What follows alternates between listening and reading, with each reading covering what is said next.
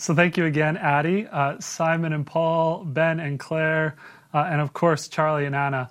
It's been such a joy to be able to have these conversations with our kids again. Boys and girls, it's now time for you to respond to today's story. If your parents are on our children's ministry email list, you can decorate the coloring page that I sent out this week, or you can add to your map of Paul's journey, or start a new map if you haven't already. Also draw a picture of Paul and Silas worshiping God in prison. They were in a really sad and hard place, but they still had joy in their hearts as they sang hymns of praise to God and prayed to Him. What do you think that looked like? We would love to see your creations after the service in our breakout rooms. So like Dan said earlier, we've been following Paul and his friends on this great adventure of following Jesus, taking the good news of Jesus to the ends of the earth. This week, the Holy Spirit leads Paul and his friends to Philippi, where three very different people meet Jesus and have their lives changed forever. Before we dive into our story, though, we need to remember where we are in the big story of Acts. Last week, we read about a huge turning point in the book of Acts. The leaders of the early church gathered in Jerusalem to affirm that God had accepted the Gentiles as His people based on His grace and the gift of the Holy Spirit, which Jews and Gentiles both receive through faith in Jesus. Paul and Barnabas are then sent to Antioch with a letter explaining all of this and instructing these new believers. And while in Antioch, though, Paul and Barnabas get into a fight, a disagreement. And Barnabas goes with his cousin Mark to Cyprus, and Paul and Silas pick up Timothy in Lystra and continue west toward Asia Minor. And that's where we pick up our story today. And if you have a Bible nearby, I'd encourage you to open it up to Acts 16 and follow along with me. Today's story has two big sections. First, in verses 6 to 10, we see how the Holy Spirit leads Paul and his friends to Philippi. Look at verse 6. They, so that's Paul, Silas, and Timothy, went through the region of Phrygia and Galatia, having been forbidden by the Holy Spirit to speak the word in Asia. And then verse 7. When they had come up to Mysia, they attempted to go into Bithynia, but the Spirit of Jesus did not allow them. So what's going on here? Did the Holy Spirit sort of speak out audibly and rebuke or scold Paul for wanting to go to Asia or to Bithynia? I don't think that's what happened. This word that's translated here as forbidden can also mean to hinder or to prevent something from happening. Luke doesn't tell us how the Holy Spirit did this. It could have been through a prophetic word from one of the believers at Lystra. It could have been just an inward sense as Paul and his friends were praying. It could have even been through external circumstances that just prevented them from going. But somehow God prevented Paul and his friends from fulfilling their plans before He called them to go to Macedonia. And I think this little passage teaches us two really important things about how God leads us, which are both very relevant for the season we're in right now. The first is that God leads us by restraining and inviting, by calling us out and by holding us back. John Stott calls this the double guidance of the Lord. Before the Spirit called Paul and his friends to go to Macedonia, He actually stopped them twice from going ahead with their own plans. We're living right now in a time of great restraint. We've likely all had plans frustrated or derailed by COVID-19. I know we certainly have as a church. And this story confronts us with some important but challenging questions. Do we trust that God is sovereign, both in restraining us and inviting us? Are we too focused on the paths that God has closed to see the ways that He is calling us to move forward into new and different things? And perhaps most of all, do we have the faith to rejoice in God's restraint as well as His invitation, in God holding us back as well as calling us out? The second thing we see in this passage is that God expects us to exercise wisdom and to discern His will together.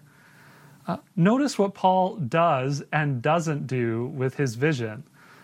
Look at verse 10. When Paul had seen the vision, immediately we sought to go on to Macedonia, concluding that God had called us to preach the gospel to them. Paul doesn't just pack up and ship off on a solo journey. He gathers together his trusted friends, his co-workers in Christ, and together they conclude, which that word actually means to infer or to draw a logical conclusion based on evidence. They make a wise decision together with the information and guidance from the Lord that they have. And I think we would be wise in this time of uncertainty to follow his examples as a church.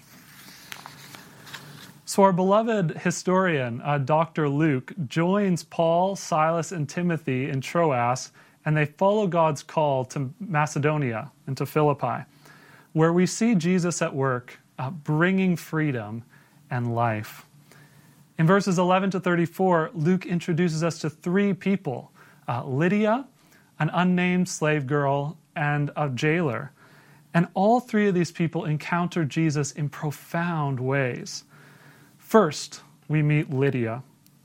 When they arrived in Philippi, our friends made their way down to the river, where a group of women regularly met to pray on the Sabbath.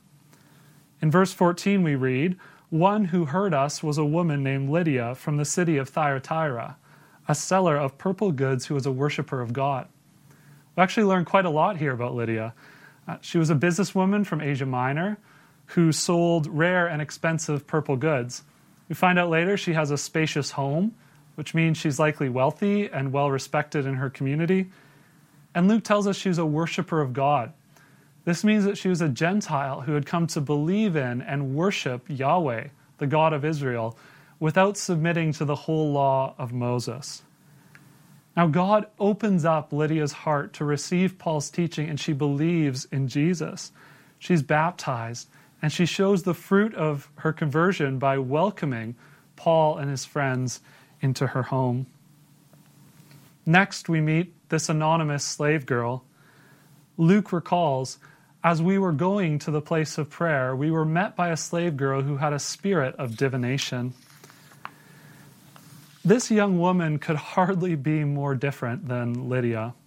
She would have been at the very bottom of the social ladder, with no legal rights or privileges, totally dependent upon her masters, who were cruelly exploiting her oppression and her suffering for financial gain. After harassing them for many days, Paul finally commands the spirit to come out of her in the name of Jesus, and immediately it does. I mean, this is great news, right? This girl has come to freedom in the name of Jesus. But her owners don't see it quite that way.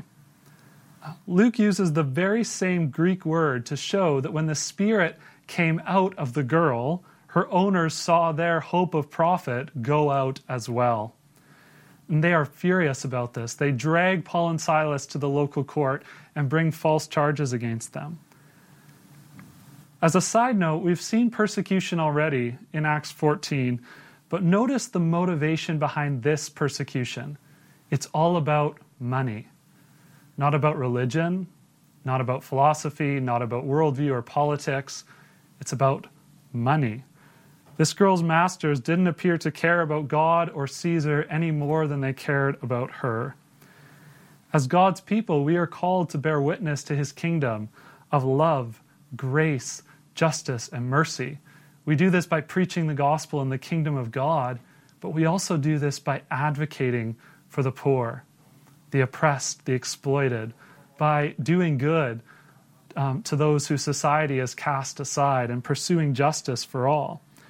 And if we do this, if we stand up for the dignity of every person who is made in the image of God, we will find ourselves opposing and in conflict with people who make a profit by exploiting others. And we can be sure this won't always go over well. Now, ironically, by doing good for a victim of injustice, Paul and Silas become victims of injustice. They're severely beaten and thrown in prison, and this is where we meet the Philippian jailer. Luke doesn't tell us much about this guy. He was likely a retired Roman soldier, which means that honor and duty would have been really, really important to him. He was likely in what we would think of as the working class, making a comfortable but certainly not glamorous living. And we can assume he participated in the civil religion of Rome, but Luke doesn't tell us anything about his attitude toward Jesus or to the God of Israel. Now, the jailer comes to believe in Jesus through the witness of Paul and Silas, first through an act of great love, and second by the word of the gospel. So when Paul and Silas arrived at the prison, they would have been in really rough shape, bloodied and bruised by the severe beatings they had received. On top of that, they were put in the innermost prison, a dark, terrible, hopeless place, and their feet were put in painful stocks. Despite all of this, we read in verse 24, about midnight, Paul and Silas were praying and singing hymns to God, and the prisoners were listening to them. Now, their unshakable joy clearly made a strong impression on their fellow prisoners, because when an earthquake shook the prison to its core and burst open the prisoners' bonds, they all stayed put, possibly out of respect for Paul and Silas. And this effectively saves the jailer's life. In Rome, a jailer who allowed his prisoners to escape could receive the same punishment that they were due to receive. Now, for a retired soldier, a man of honor like this jailer, this seemingly hopeless situation really left him one option: to take his own life rather than to have it taken from him. So can you imagine his confusion when from the darkness of the prison he hears Paul call out, "Do not harm yourself, for we are all here." The jailer is clearly moved by this act of incredible love and selfless generosity. He breaks down and asks Paul and Silas, "Sirs, what must I do to be saved?" They respond with the simple truth of the gospel, followed by more in-depth teaching from the Word of God. They say, "Believe in the Lord Jesus, and you will be saved, you and all your household." And I find the jailer's response to this incredibly moving. This man who was about to fall on his sword in hopelessness brings Paul and Silas out of the prison. He washes their wounds. He invites them into his home. He's baptized by them, and then together they rejoice in this newfound faith that he has in God. They rejoice together as brothers in Christ. And friends, this is the gospel, the good news of Jesus at work. So to conclude, I want to ask a question. Why do you think Luke chose to write about these three people from Philippi? We know that Paul and his friends stayed there for some time, and we know from Paul's letters that a really wonderful church actually grew up in Philippi. So there were likely lots of other converts, but why did Luke choose to highlight these three? Well, last week we were reminded that the good news of Jesus is for all people. We were reminded that God's gift of the new life, his salvation, comes by grace through faith in Jesus. Not faith plus keeping the law or faith plus being born into the right family. Simply trusting in Jesus. And in drawing attention to Lydia, to this slave girl, and to the jailer, I think Luke is showing us on the ground in real life what it looks like when the gospel of grace and the powerful love of Jesus meet very different people in very different circumstances. The jailer asked, "What must I do to be saved?"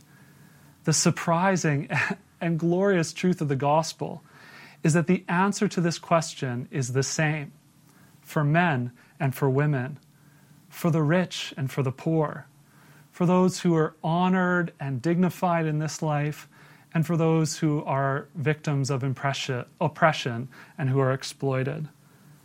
It's the same for those seeking God, for those who are far from God, and for those who don't appear to care one way or another. God doesn't play favorites. How is anybody saved?